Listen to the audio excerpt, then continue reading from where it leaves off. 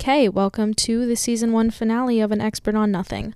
I'm wanting to regroup and refocus and kind of change the path of this podcast. I don't know exactly where it's going to go, but I'm going to take a little bit of time to figure that out and go with the flow because I'm getting some new ideas that I want to explore. And that's what this podcast is really about, isn't it? So this week, if you're new here, welcome. And if you're not new here, thanks for coming back for the last episode of season 1. We are going to be talking about what's going on in the world because I've had stuff to say that I've been sitting on for a couple months now. Next, I butchered a lot of people's names in this episode. I'm pretty sure Andy Levin is pronounced Andy Levin and not Andy Levine. Just ignore me. I'm not redoing the whole episode because I mispronounced one guy's name, you know? So just know that's what you're getting into. And I really think you should stick around and listen. Let's get into it. Let's get political. Ha ha ha. Everyone just turned off the episode. No, I'm just kidding. Look, when all of this stuff was released a couple months ago, before the actual decision of overturning Roe v. Wade, and shit was leaked, I made an episode about bodily autonomy, and I never put it out because for many reasons, let's just say. Number one, I should not be the source of people's political information. I am not a politician. I'm an expert in nothing. I'm not an expert on the legal aspects of what, yes, I research things, I listen to podcasts, I read, etc. But me as a 21-year-old white privileged woman, I feel like, why would you want to listen to what I have to say? Which leads me into my next point. I don't know why, who cares what I have to say about it? You know what I mean? Who cares? Why would anyone want to listen to my opinions about the political atmosphere of the United States currently?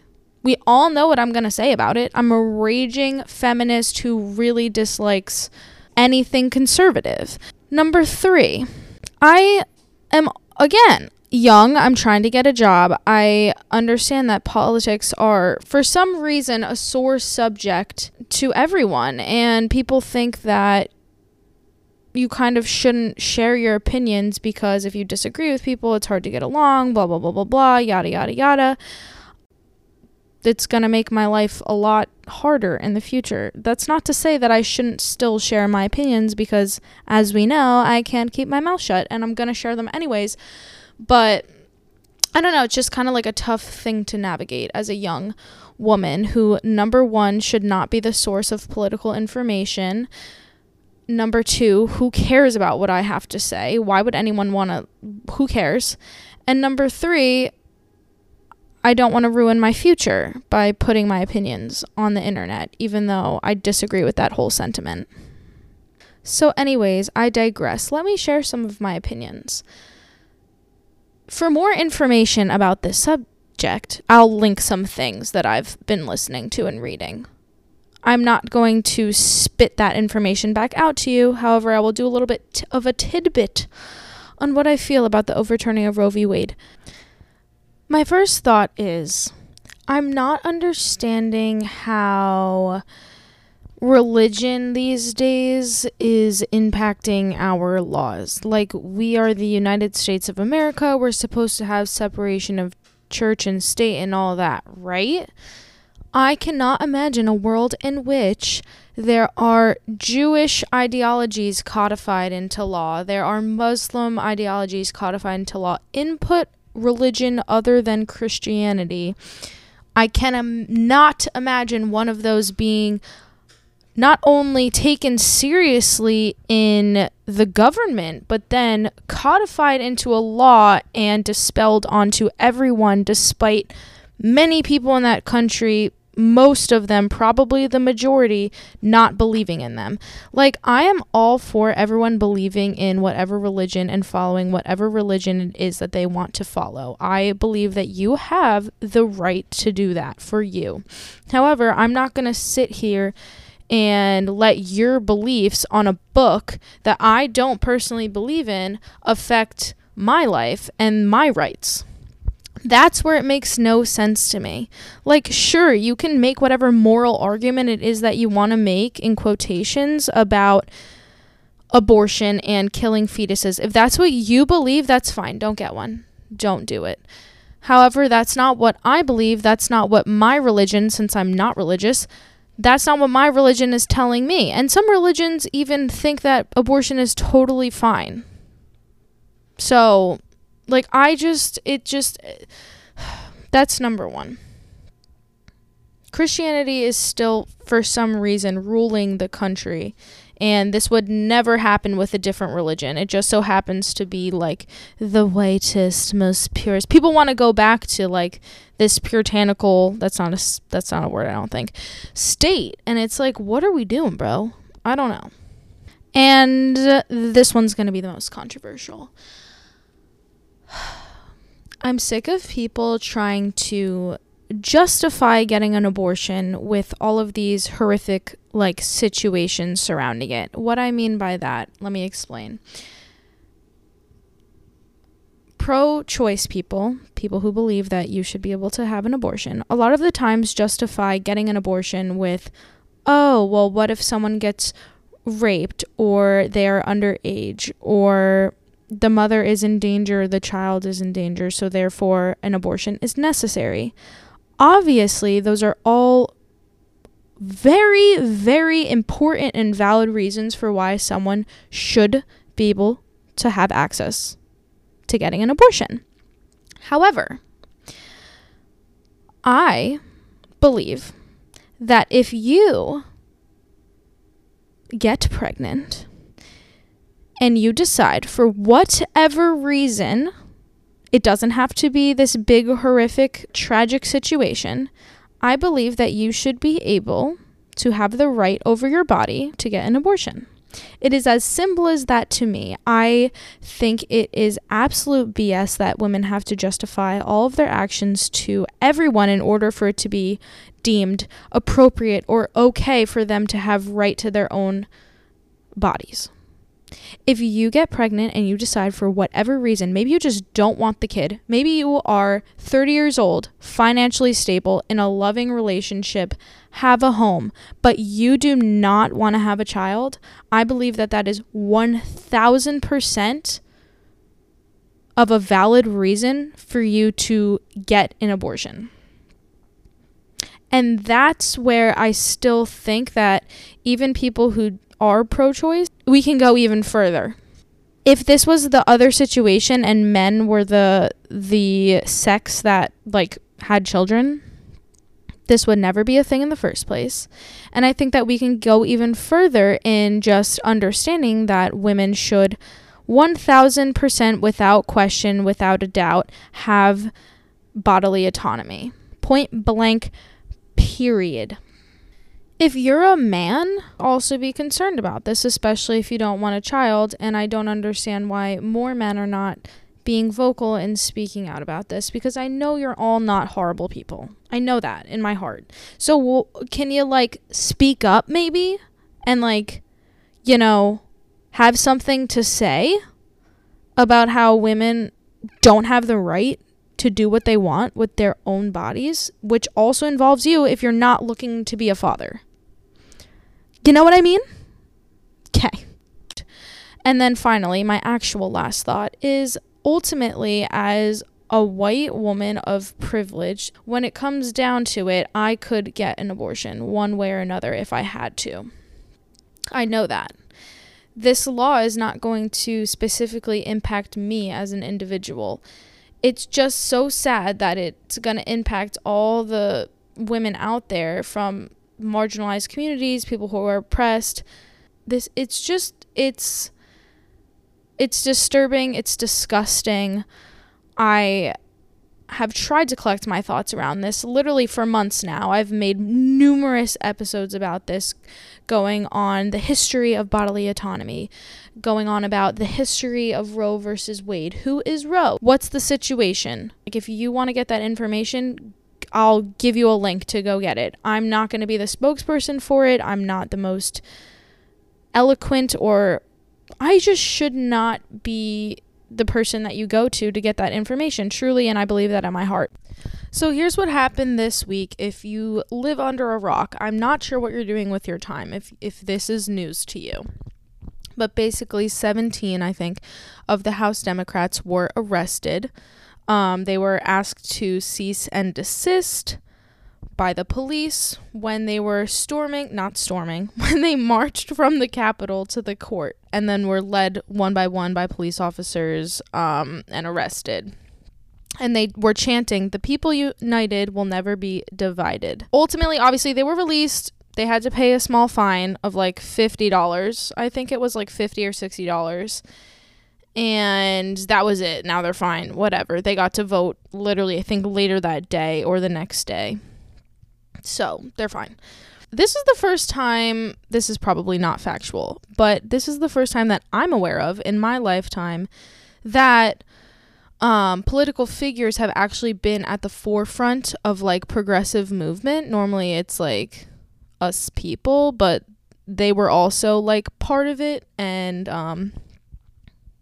being part of the demonstration and pushing the needle a little bit in some ways, I guess. I don't know. I have very mixed feelings about this whole thing, and we'll get into it in a second. Let me read off their names. So first we have AOC, baby, from New York. Representative Carolyn Maloney, also from New York. All these people are Democrats, by the way, if I didn't already say it. Cori Bush from Montana, I believe. Ayanna Pressley, Massachusetts. Madeline Dean, Pennsylvania. Nydia Velázquez, New York. Barbara Lee, California. Jackie Spire, California. Catherine Clark, Massachusetts. Sherab Jacob, California. Rashida Tlaib, Michigan. Andy Levine, Michigan. Alma Adams, North Carolina. Bonnie Watson, Coleman, New Jersey. Veronica Escobar, Texas. Ilhan Omar, Minnesota. And Jan Schakowsky, Illinois. I definitely butchered half of those names. I'm sorry. Again, I'm not the spokesperson of political information. However, I do have opinions. So 16 of these 17 House Democrats who were arrested were women, or are women. One of them is a man, Andy. Mr. Andy. Let me talk about the breakdown of the House for you. There are 224 Democratic House of Representatives and 213 Republican House of Representatives. 127 of this 400 something are women. 92 of those women are Democrats. So obviously the rest of the Democrats are men. 130, I think. Why are there only 17 of y'all marching and protesting for rights that not only should you morally believe in, but also politically, if you're a smart political figure, you probably want to be involved in this, right? So that you get reelected. I would think, to me, to use Kardashian lingo, that's a smart PR stunt, right? For the political figures, especially of the Democratic Party, to be at the forefront of this movement. So why are there only 17 total? Second, why is there one of 130 men? Only one man. This is what I'm talking about. It's the fact that men are totally taking a backseat and pretending this does not affect them in any which way. It's okay, well, if you're involved with a woman in any capacity, romantically, you have a mother, you have a sister, you have a friend who is a female / person that can bear a child. Why the hell do you not care about this? I don't know, only one man really of the whole Democratic Party in the House of Representatives is going to be a part of this. Like, good for you, Andy Levine from Michigan, but like, come on. Where's the rest? I don't get how more men are not fighting on this. Again, I'm not going to focus on men because I give up with you. I give up with all of you. So I'll focus on the women. Why are there only 17? I'm happy that you guys join the movement. This is why I feel conflicted about the whole situation here that happened, that transpired this week, because it's like, great, we see this public demonstration and arrest, which I don't know why you're getting arrested for that, but whatever. We see this public demonstration for, pro-choice and the right to choose. It's not enough of you in the first place. And second of all, like, there's nothing you can do that's like with the law. Like, why does it have to be like a protest? Why can't we make like actual change? Why is there nothing more that you can do in the actual inner workings of the government that can support what you're fighting for? The American government as an institution is systematically just so wrong. It's so wrong, and it makes no sense to me. And again, I'm not the spokesperson for politics, so if anyone wants to explain it to me in very simple layman's terms, that'd be great.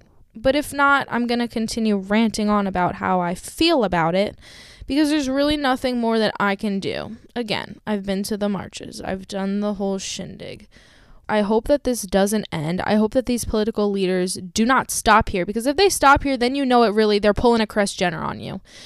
Like, this is just for public opinion and nothing more. If they continue to fight against this, let's say they continue their public demonstrations and marches and resisting the normalcy of the government and whatever, that'd be great. That'd be awesome. And that would truly be like the first big movement in my lifetime that political leaders are actually like taking the reins on this. But if they stop here, it's like, that is for nothing. As much as I love AOC, it's like, come on, bro.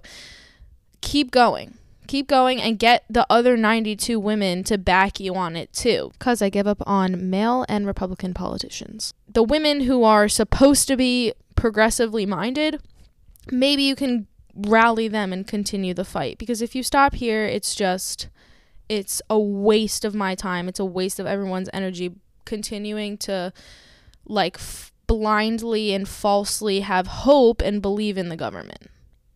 I'm going to leave it off with just a couple more words. Injustice anywhere is a threat to justice everywhere. So if you think that this injustice is not one day, maybe it's not applicable to you now. However, it opens the floodgates for more injustice to come. So what can you do to make a difference? I suppose you can vote. That's what I'm supposed to say, right? I don't know if that's the reality, but that's what you can do. So if you've never voted before, you should probably get yourself set up to do so.